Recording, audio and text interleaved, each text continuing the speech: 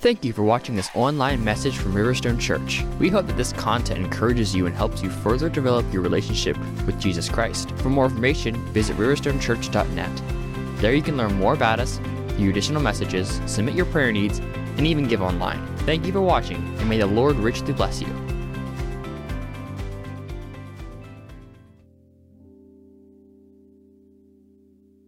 Ephesians chapter 4, starting at verse 7.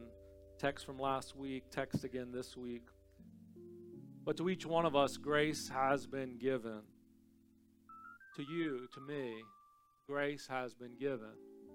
In fact, I think it might be worth us repeating that. Say with me, grace has been given to me.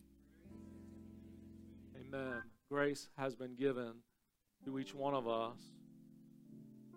According to the measure of Christ's gift, therefore it says, when he ascended on high, he led captive a host of captives, and he gave gifts to men.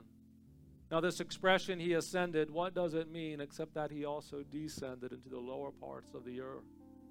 He who descended is himself also who ascended far above all the heavens, so that he might fill all things.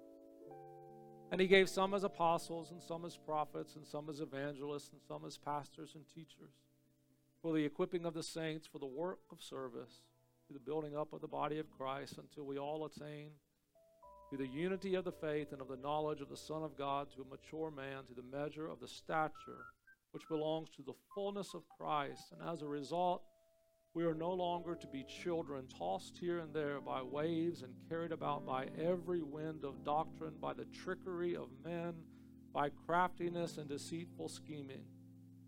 But speaking the truth in love, we are to grow up in all aspects into him who is the head, even Christ, from whom the whole body, being fitted and held together by what every joint supplies according to the proper working of each individual part, causes the growth of the body for the building up of itself in love. Heavenly Father, we thank you for the public reading of Scripture, and we thank you, God, for your graciousness today, and we just pray for your mercy and kindness to rest upon us in these moments. Holy Spirit, we ask you to minister and to flow according to your will. We pray, Lord, that you would bind up our hearts today. Touch those who are brokenhearted in this place. Touch those who need the ministry of the Holy Spirit. Touch those today, God, who are struggling with their faith. Touch those, Lord Jesus, who need hope for the future. We know you'll be faithful to do that, God, and so we stand firm upon your promises, thanking you for your goodness, for your love for us. In the name of Jesus we pray. Amen, amen, and amen. You may be seated. Amen, amen. As we mentioned over the last few weeks, as we've been in this passage of Ephesians chapter 4, I will say that in approaching this particular text, I've been praying and thinking and asking the Lord for wisdom over the last several months of really how he would have it to be delivered, God's wisdom, God's grace, for us to understand how do these gifts operate in the local assembly of believers. Because what I'm assured of is that you are gifted. God has gifted you. God has gifted me to serve in his kingdom. I'm assured of that. I'm assured that these gifts are available for us to operate in for his glory. I'm assured of that. What I also want to be assured of is, what does it look like in the present day? What does it look like for us in the present day to operate in the giftings that God has given to his church? The gracious, beautiful, glorious, wonderful gifts that God has given to his church. What does that look like for you and for me? As I have thought about that and I've prayed about that, I think that there is no better time than right now for the gifts of the Holy Spirit to be in operation for the glory of Jesus' church. We have to pray that the move and the gifts of the Spirit would be operational, whatever that would look like. And I can tell you, I don't have all the answers. I don't have all the understanding or all the wisdom, but I do believe that we're in a day and a time that more than ever we need the work of the Holy Spirit present in the people of God. Gone are the days where we can be a little lethargic about our gifts and the places that we serve and where we serve. You and I must do exactly what we talked about last week, and that's desire the spiritual gifts to be operation in and through us for the glory of God, because we live in such a time. But we must have the power of the Spirit working through the people of God to bring hope and healing in our own lives, but also to, out of the abundance or the overflow, to be able to offer hope and healing to other people. We're in a situation in our world right now where things are, for some, becoming so bleak and so difficult that the foundations of our culture are crumbling. And people aren't sure which way to turn or where to turn or who to look to. When you and I have the truths of Scripture and we understand that we stand firm upon the promises of God, we cannot stand idly by and simply watch things go to hell in a handbasket.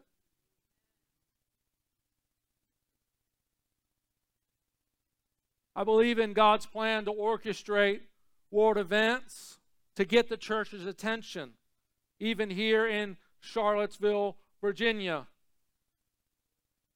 Who would have thought that this week we'd have to put a prayer request out from our church mentioning a drive-by shooting across from the mall? Who would have thought? In Charlottesville, Virginia. The enemy's attack that is happening in our midst is on God's people. It's on the church. His goal is to stamp out our posterity, to stamp out a legacy of the gospel. And it's happening by multiple ways, multiple avenues. My concern pastorally as a father, as a man, is about young men who are coming up, younger than I am, who are, not that I'm so young, but younger than me, who are having to face a world in which down is up and up is down, and wondering what are they to do with what is being placed before them. I think now more than ever it's good for a young man when you finish school to get married, to find a career, to find a wife, to have a family. I encourage you to have a big family. It'll make you work. It'll make you think. It'll make you be concerned about what is going on, because you got to think there's children coming after me. There's children looking to me. It's also a great way to grow a church.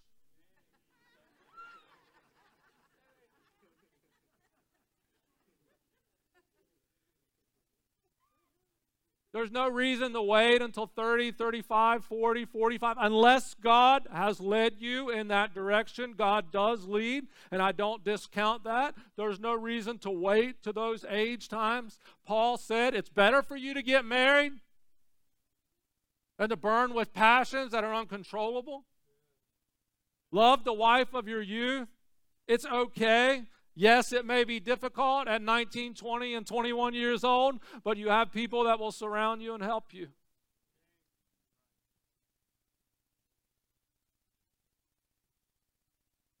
I believe it's a high calling for two people to fall in love as God brings them together and to live a life committed to Him. If He blesses them with children, then praise the Lord to be able to raise a generation that would seek after the Lord. But I believe the world is aligned against this high calling. And so we have to be wise in our observation of what is going on in the world around us. So we can see things happening over there, and things happening in government, and things happening in the school, and things happening in the medical realm, and things happening across the world in another nation. We can think of all those things as separate things that are going on, but it's actually a movement towards one thing. The enemy is moving and shaking. He is the prince and power of the air, the Scripture says. And I believe that what we're seeing in terms of the current focus both on abortion rights, these notions of gender and multiple genders, the notions of children prior to puberty being given surgery and other things that will prevent them from having children in the future. It's an attack on the family. A stamping out of a godly posterity. Taking children who are so young, who don't understand and don't know, and essentially castrating them so that they cannot produce a godly population. We may say those are some hard words, but we live in tough times. We live in tough times. And yes, this has to do with the message, and it has to do with some other things with regards to Riverstone Church. We have to be keenly focused on how we are raising up the next generation to grasp a hold of the faith. Because what the Scripture tells us is that in the end times, the deceptions will be so great that God will have to bring a conclusion to it that even the very elect would be deceived.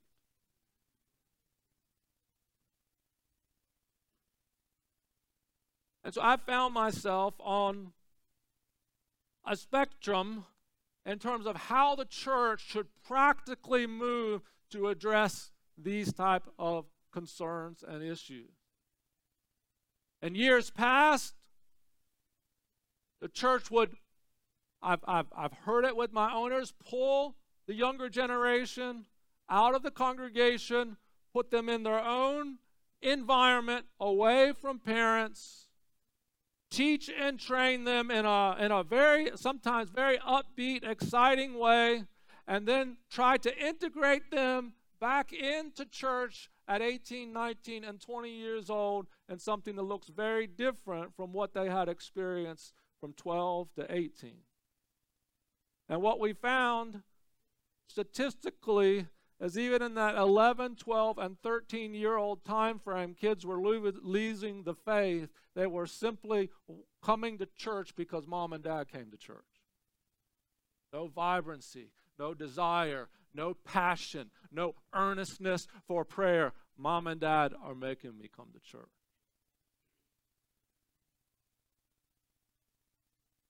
And I've been on the other side of the spectrum where we have had no focus ministry to that age group, where we've really tried to press in and equip parents to do that work themselves and to say, parents, you can do this. This is your responsibility.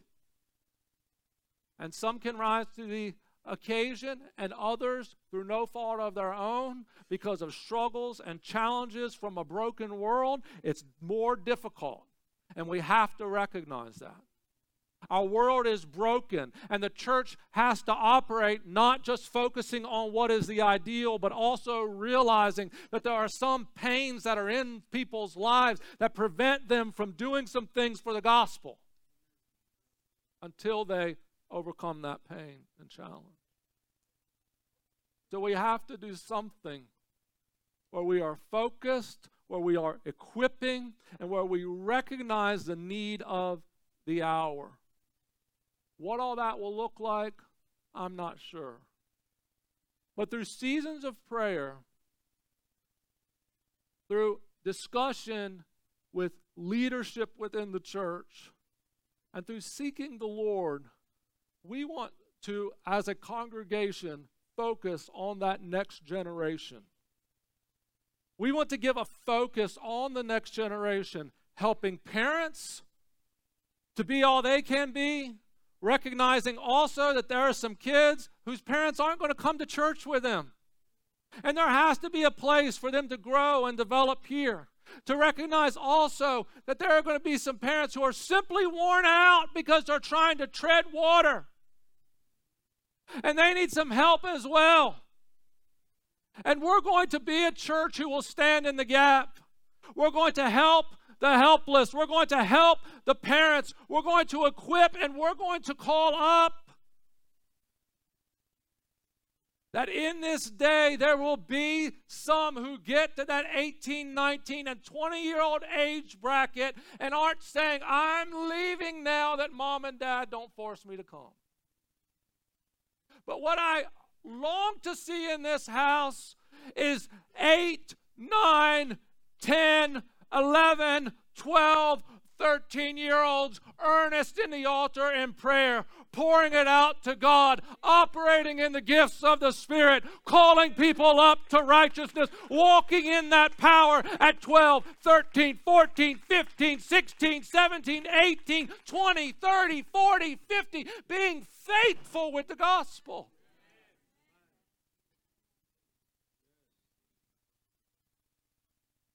And I believe that's something that we all desire and we all need.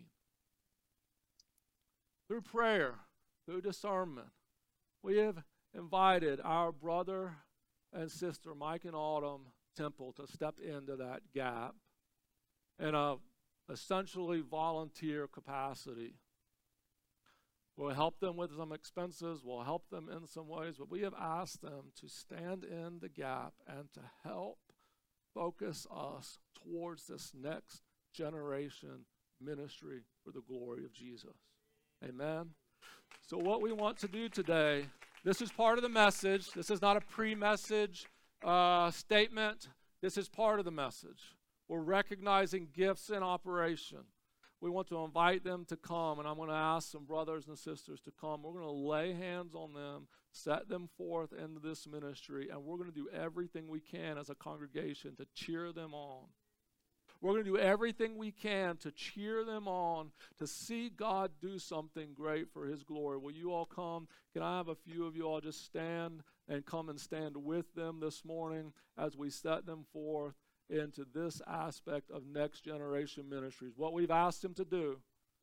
You know, it's easy to put a job description out before someone and say, hey, can you do this? That's not what we're doing here. What we have said is, will you take the next 2 or 3 months? Will you begin to flow, begin to meet leaders, begin to interact, and begin to pray, and let's see what God says about this. Let's see what the Lord says about this. And so that's what we'll be doing over the next few months. So if you would, in these moments, let's stretch your hands forth. Let's pray. Let's set them forward to this ministry. Lord Jesus, we thank you so much for this opportunity, God. We thank you, God, for the grace and mercy of the Holy Spirit. Lord Jesus, we pray, Father, for your hand and your anointing to be upon them. God, we thank you for this open door, and we thank you for the passion that is within them for this area and for this ministry, Lord. And so, God, we pray that you would keep them today. We pray that you would protect them, God. But I pray, Father, that you would just fall upon them with the powers and the gifting of the Holy Spirit. God, that they will operate in such a way that is so close and so near to your heart, oh God. That you would be exalted, Lord Jesus. God, that we would see that passion. We would see that fire in our young people. God, not that we can create it of our own by doing some kind of program or some kind of opportunity. But God, we know as we seek you, as we long after you, as we stand upon your promises, God, that you will do a work for your glory. And so, God, we set them forth today to this task. We thank you, God, for the work which you are calling them to do. And we ask you to pour out your Spirit upon them, giving them wisdom and grace in each and every circumstance for your glory. We thank you, Jesus. We thank you for your grace. We thank you for your love today. In your name we pray. Amen and amen. Amen. Amen. Praise the Lord.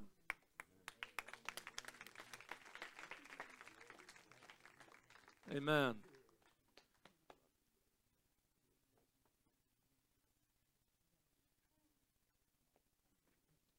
Understanding that there are those who are gifted, God has gifted through the power of the Holy Spirit. Here in Ephesians chapter 4, we find 5 gifts that the Scripture says the Lord has, with which the Lord has blessed the church. It says Jesus himself gave some as apostles, and some as prophets, and some as evangelists, and some as pastors and teachers for the equipping of the saints for the work of service.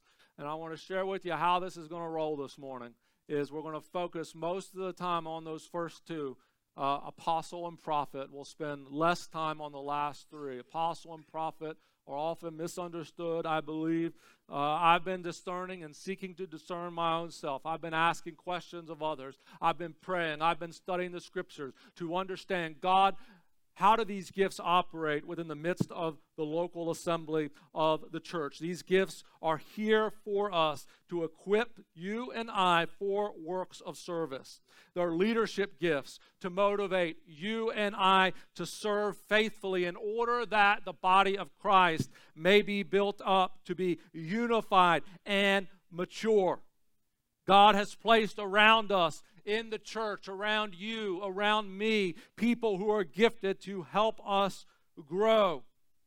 And we have to be part of the local assembly of believers in order to benefit from these gifts being in operation. It's important for us to be with a group of people where the gifts are in operation so that we benefit from the operation of those gifts to strengthen us so that we will not be tossed here and there by every wind and wave of doctrine, but through these gifts being in operation, we will stand firm in the faith. Personal and deep fellowship is important to your spiritual growth. And I believe that at times the church has lost its voice when these gifts are not in operation or there's a lopsided operation of the gifts.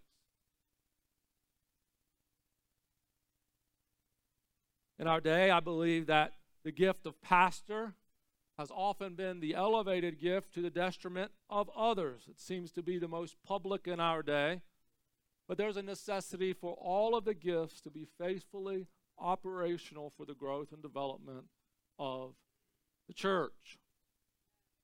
I think if we look at the scriptures and we hear Paul's words in Ephesians chapter 4, we can get an understanding of these 5 gifts in action.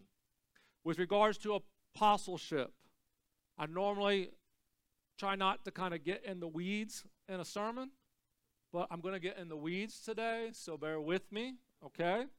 I need you to bear with me for a few minutes. In Matthew chapter 10 and verse 2, it lists for us the 12 apostles. Those are the ones that we are most familiar with.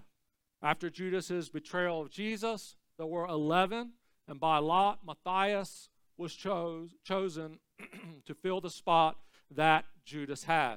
In Acts chapter 1, verses 21 and 22, the criteria for being chosen as an apostle is listed. When they were looking to fill the slot for Judas, they said, "Therefore, Peter here, it is necessary that of the men who have accompanied us all the time that the Lord Jesus went in and out among us, beginning with the baptism of John until the day that he was taken up from us, one of these must become a witness with us of his resurrection." So there are specific criteria given for that particular office of an apostle. It says it must be a man who was with them from the time of Jesus' baptism until his ascension. So it had to be someone who was observing the ministry of Jesus from the time that he began it at the baptism of John, when the Holy Spirit came upon him, until the time when they watched him go up into heaven. So there had to be people who were with Jesus and with the others during that span of about 3 years of time that were watching Jesus, fellowshipping with Jesus, interacting with Jesus. That was part of the requirements of stepping into that apostolic role from which they were going to choose someone.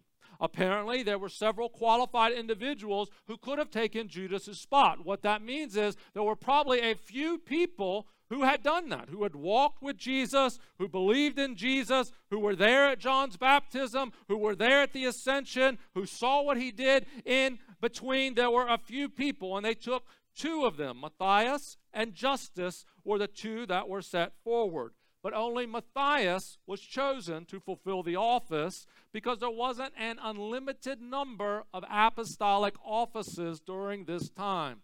There were only 12, even though both men seemingly had the ability to fulfill the task. So I'm in the weeds. 12 offices. One's vacant. At least 2 people are capable. One is chosen to fulfill the 12.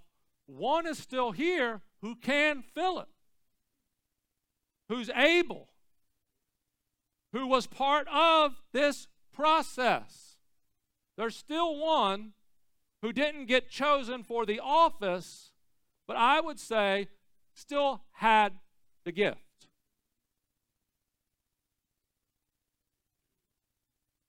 While the qualifications and the giftings of apostleship, again, were resident in both Matthias and Justus, only Matthias was chosen to fulfill that office. The point here being that the original 12 apostles were very unique in their role. Matthew 19:27 and following tells us that the 12 apostles will sit on 12 thrones, judging the tribes of Israel. So the 12 apostles will sit on 12 thrones in heavenly glory, judging the nations of Israel. So in this sense, there can only be 12 apostles. So while there's a limited number of apostolic offices, which are, I would say, currently filled, there continues to be those who operate in the apostolic gift. So hear me when I say I'm making a distinction, I believe based upon Scripture, that the office of apostle continues to be filled by the 12 that Jesus chose, minus Judas, plus the replacement, but that the gift of apostleship, the operation of the gift, continues to be needed and in operation today, meaning that in heavenly glory, there will not be other thrones added or additional apostles. But the gift that was resident in those who existed in the time of Jesus continues to be operational and necessary for the growth of Jesus' church. Now, again, I understand there's multiple perspectives here. I'm telling you after study, seeking, trying to understand what the Lord would have us to know here. This is how I believe the Scripture would instruct us. We see this in operation in the New Testament. There were 12 apostolic offices. But later portions of the New Testament, there are others referred to as apostles as well. If we were to go through, you could say there's possibly 15, maybe 17 apostles that are mentioned in the New Testament, having the gifting of apostleship. Barnabas and Paul are both referred to as apostles. James, the brother of Jesus, who was not one of the 12, was referred to as an apostle. That would get us to 15, 16, and 17. It's possible in Romans 16:7 that Andronicus and Junius were potentially apostles. The translation there is somewhat difficult. So here's what I'm bringing to you today in terms of the gifting. I believe that there were unique and special roles by the original 12 to lay a foundation of the gospel and for the Scriptures for you and I. I believe there were offices that they fulfilled in order to help do that, but that office was fulfilled by men who had a gift.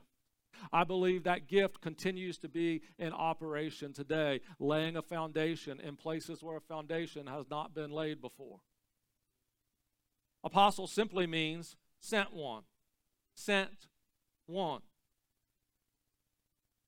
One who is a special messenger of Jesus Christ. In the New Testament, we see the apostolic gift operating in those who are pushing forward the boundaries of the gospel. These were the front-line leaders, and the majority of them were martyred for their faith. The gift of apostleship, I believe, builds the foundation of the gospel in new places. Those who operate in this gift are laying the foundation in geographical areas where the gospel is not present. or also laying a foundation for the gospel in societal areas where the gospel is not present. Exercising an apostolic gift in areas of our culture and society where the gospel needs to be laid, where people need to hear the message of hope, laying a foundation for the gospel.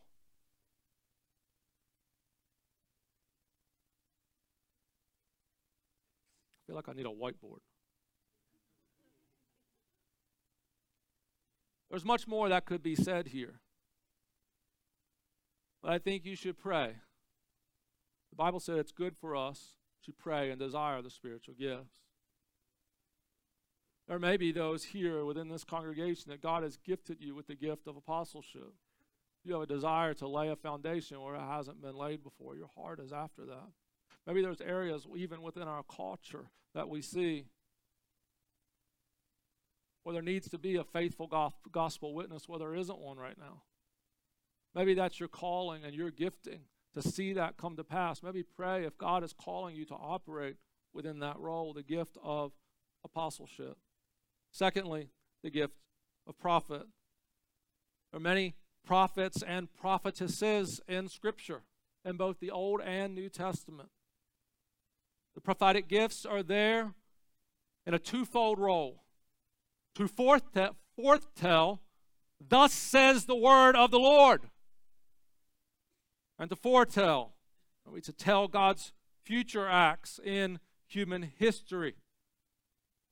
The challenge that we have as a congregation as we think about modern day prophets is how to receive the words that they speak. How authoritative are the words of those who operate in prophetic gifting? Doctrinally, the Scriptures are inspired, authoritative, God's word to us, and there is nothing that can challenge its supremacy to guide our thoughts and actions. The Scriptures were written by holy men of old who have been divinely preserved for you and I, giving us everything that we need to know about God and salvation. This is why we treasure them, we love them, we stand when they're read because we recognize God's power to give us the Scriptures to teach us how to live. That said, I believe that God continues to speak to us through the prophetic gift. If you look at Acts 21 and 7, Philip, the evangelist, has 4 daughters. They are all indicated to be prophetesses. There's a brother named Agabus who comes in, and Agabus was also a prophet. And he symbolically acted out what was going to happen to the Apostle Paul when he returned to Jerusalem. I've been around people who exercise and operate in the prophetic gift. And maybe you're a little skeptical that the prophetic gift or the apostolic gifts are even in operation today. I've been around those who operate in the prophetic gift. And I will tell you that my experience has been that they're often a little weird. And the reason for that is what happens with the prophet is they have a relationship with God that is such that God sort of peels back a little bit of his heart to them, of what is going on in a person's life, what is going on in the world, what is going on in a leader's life, what is going on in the church. God peels back a little bit of the pain in his heart that they see, and then they bear up under that pain in order to give a message. So the prophet's life is often very conflicted because they're seeing things that God is showing them about what is happening, and sometimes it's hard to deal with. Not to mention the fact that God sometimes asks prophets to do some very difficult and challenging things. Acted out symbolically. Someone has said that the prophet is like God's minstrel. You know those little toys that used to be that you would get, a marionette that you would kind of dangle it like that, and it will kind of walk around. Many theologians say this is the way in which it is articulated in Scripture at times, that God is using the prophets. He's directing. He's moving their move. And when God reveals to you his heart, see, this is where we want to get, you and I. This is why I think the Apostle Paul says, pray and desire to prophesy. Because prophesying is not just some great revelation that pops in my head today that I'm just going to pour out and throw out to you. Prophecy is actually getting in the place where God, I'll put it this way, trusts us enough to open his heart a little bit and say, this is the pain that I am feeling over my unrepentant people. This is the pain that I'm feeling over this unrepentant leader, and you're the one that's got to go and tell. No wonder leaders in the Old Testament wanted to kill the prophets. They wanted them gone. They didn't want to hear the message. Because when God shows you his heart, when he opens himself to you, it breaks you. And the most famous passage we see it with Jeremiah, but we see it easily that we could all quote in Isaiah. God opens his heart, and what does Isaiah immediately say? Woe is me! I've seen your holiness, I've seen your glory, but I've also seen your pain over your people, God. Revealing his heart to the prophets. And this is why the prophets, I learned a long time ago, I think I may have shared this. I went to a Pentecostal meeting over in Richmond. And it was what you would think about going into like a 1940, 1950 compound Pentecostal campground meeting. It was block buildings that were kind of a little sketchy. It was, sort of, it was interesting, and I was there and we were praying and worshiping, and I came in order to worship, but I started as a spectator. So I was observing other people. And as I was observing other people, I can remember this woman just kind of walking back and forth across the front, sort of acting kind of funny. And I'm just kind of, in my mind, I told you I like to be transparent with you, but in my mind I was thinking, what in the world is that? And it was kind of odd and uncharacteristic, and I'm thinking, what is going on there? And I'm seeing some other things, kind of people moving in certain ways and other things. And I'm sitting there kind of evaluating myself. Is this kind of, mental? Is this God? Is this, what is this?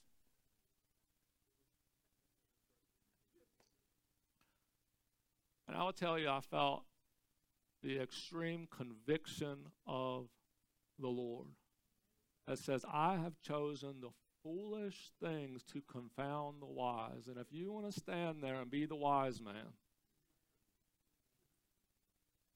if you want to stand there and pass judgment over people whose lives I've worked in, people whose lives I've transformed, who are praising me more than you're praising me right now,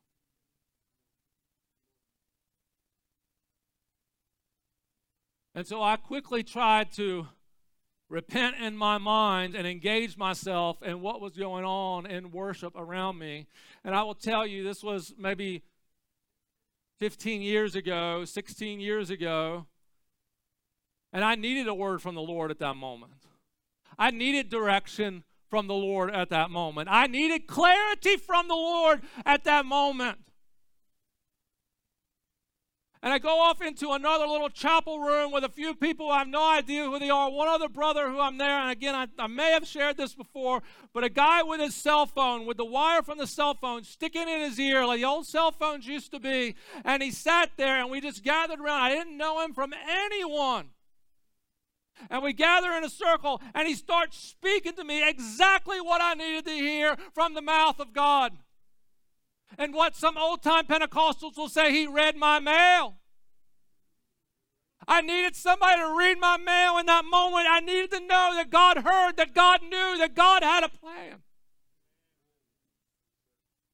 Yes, I believe that the prophetic gift continues to be in operation. Yes, I believe that the prophetic gift can manifest in many ways. There are times, I believe, when it's those who are preaching, who have that "thus saith the Lord" moment, that there is an operation of the prophetic gift in that moment. I believe that the prophetic gift can manifest itself in singing. I believe that prophetic word can manifest itself in a word of wisdom or a word of knowledge regarding a specific situation. It can manifest itself in speaking God's truth to those who are in power. Prophecy is, again, one of the gifts the Apostle Paul says is a desirable gift for you and for me, and so we should earnestly pray about it. Would it be bold of us to pray, God, give us the prophetic gift. Make it operational in our church. Make these gifts all operational in our church, Jesus, for your glory, because we want that one thing, unity among us, building up of the faith into maturity, that we would see the gracious glory of God visit us. 1 Corinthians 14:29 says, let 2 or 3 prophets speak, and let the others weigh what is said.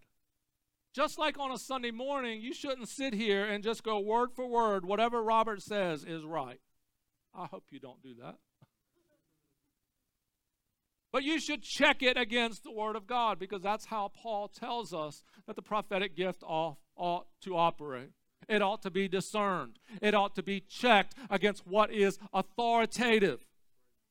And so you and I must be discerning. You must be discerning when the word is being preached to you. Check it against the Bible. You have to know the Bible, meaning spend time in the Bible. Studying the Bible, understanding God's word, get you tools to help you understand. I would encourage you that everything I'm saying to you this morning, study it against Scripture. You think you have a better understanding? I encourage you, let's talk about it, because I want to learn. I want to know.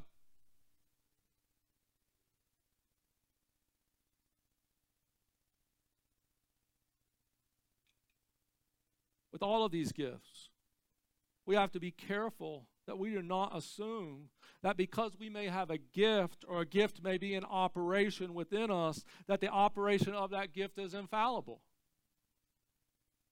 Throughout Scripture, we see God leading people in these giftings, but they are taught how to use them. In 1 Samuel, young boy, he was a prophet, called of God. He did not discern that it was God who was speaking to him. It took a bad priest to teach him how to hear the voice of the Lord. Elijah, and Elijah both ministered with at least 3 schools of prophets. The disciples, who became the apostles, trained under Jesus for 3 years. Paul was developed by Barnabas and others. The young pastor Timothy was developed by Paul and was told to stir up the gift within him. All of these gifts, apostle, prophet, evangelist, pastor, teacher, they all have to be developed. Not a sin to develop a gift. It's not a sin to not really be sure. You know, there's ways you can give a word of discernment or a prophetic word to someone if you walk and hit them on the back and say, God says to tell you. But there's also a humble way to come along and say, I've been praying, and I believe the Lord has put in my heart this word for you. Oh, what a difference. Then what that does, when someone comes to me in that way, what do I need to begin to do? I need to begin to pray about it. I need to begin to seek God and discern, is this truly a word from the Lord? You would think poorly of me if there was a new believer who came in our congregation this morning, and said, I'm a Christian, I'm called to be a pastor, I've given my heart to the Lord, and I'm going to preach today. You'd think poorly of me if we put him in the pulpit right away, wouldn't you? Because we'd expect that there would be some training and development. We'd expect that there would be someone to come alongside, someone to help, someone to teach, someone to train, someone to develop. Then why don't we expect it with the other gifts as well? Evangelist, one who brings good news, someone who proclaims the gospel. I'm moving quickly through these last three. Someone who proclaims the gospel to those who have not heard and have not been faithful to the message. An evangelist is not someone who simply does itinerant preaching. It's not simply someone who goes to this church and preaches, and that church and preaches, and that church and preaches. That's not an evangelist. An evangelist is one who is actually going out and proclaiming the gospel. Now, they may preach in a church after they have been out proclaiming and sharing the gospel with those who haven't heard or have not been obedient. But an evangelist is one who is proclaiming the good news to those who have not heard and have not been obedient. The modern work of the evangelist goes out to tell others to come to Jesus and to be faithful to his word. The pastor, the word there simply means shepherd. Shepherd. The gift that we are often most familiar with because we see it in operation on a very consistent basis. The pastor is the shepherd of the people in local areas of ministry. Jesus referred to himself as the good shepherd who knew his sheep by name, who cared for them and loved them and interacted with them on a very consistent basis. This is the area and the gifting which I've been provided an office to use it in, but the area and gifting which I feel that the Lord has called me most completely to is to pastor, to walk with you, to walk alongside of you, to help you be encouraged in the grace of Jesus, for my family and I to love you and to care for you. That is that pastoral gift, that shepherding gift. I love in those. Not that I love you to go through a crisis moment, but I'm happy to be there in those crisis moments to help. I'm happy to be there in those times when I can help you walk through a situation and even point you to someone else who is going to be a greater help to you, who operates in a different gifting than I do. Shepherding people. And you are good people to shepherd. And I mean that sincerely. This is a joy. We often talk about the hardships of pastoring, or you often hear about the hardships of pastoring, and some congregations are very hard. But that's not the case here. And I praise God for that. My family feel loved. I don't feel overworked. I don't feel underpaid. I'm happy to be here and to operate in the gift. And that's what I want. That's why I want you to know the gifts are available to you to operate in, to walk in, and let's discern together the path the Lord has for us. Teacher, in essence, an instructor, one who is able to go through, and in fact, much of what I've been doing even in this message today is teaching through. That's why I said I'm kind of getting in the weeds and want a whiteboard, because it's a teaching message this morning, expounding on the scriptures in a clear manner, I hope, to build up and to edify. The person who operates in this gift has a passion to know and understand God's word. They're the ones with the commentaries. They're the ones who love to get into Greek and the Hebrew and understand. I'm a teacher. I want to understand exactly what this means, and I'm going to give it to you. The gift of a teacher. There are other gifts Paul mentions in Romans and in Corinthians that he talks about. Now, we'll expand on those on another time. These 5 have come our way today. I believe by the sovereign grace of the Lord Jesus Christ. I believe that some of you, something resonated with you. These gifts are in operation and they are needed. And what I will tell you, what I've seen pastorally, you may be able to dig something out of Scripture here. I haven't necessarily seen this in Scripture, but I've seen it as a pastor, is that when your gift is not in operation, you're going to get antsy. You're going to get antsy. It's going to be difficult. It's going to be a little whiny. because your gift is not in operation. God wants your gift to be in operation. And your gift being in operation is necessary for all of us to exist in unity. What I'm calling us to pray about as we bring this message to a close this morning is, what is your gift and how do you employ it for the joy of serving in Christ's body? If you don't know your gift, if you're here, you say, I have no clue what it is. Paul said, pray to prophesy. Desire the prophetic gift. Pray, God, gift me with it some way and give me someone to teach me how to use it. Let's stand together and pray for God's grace on our fellowship this morning.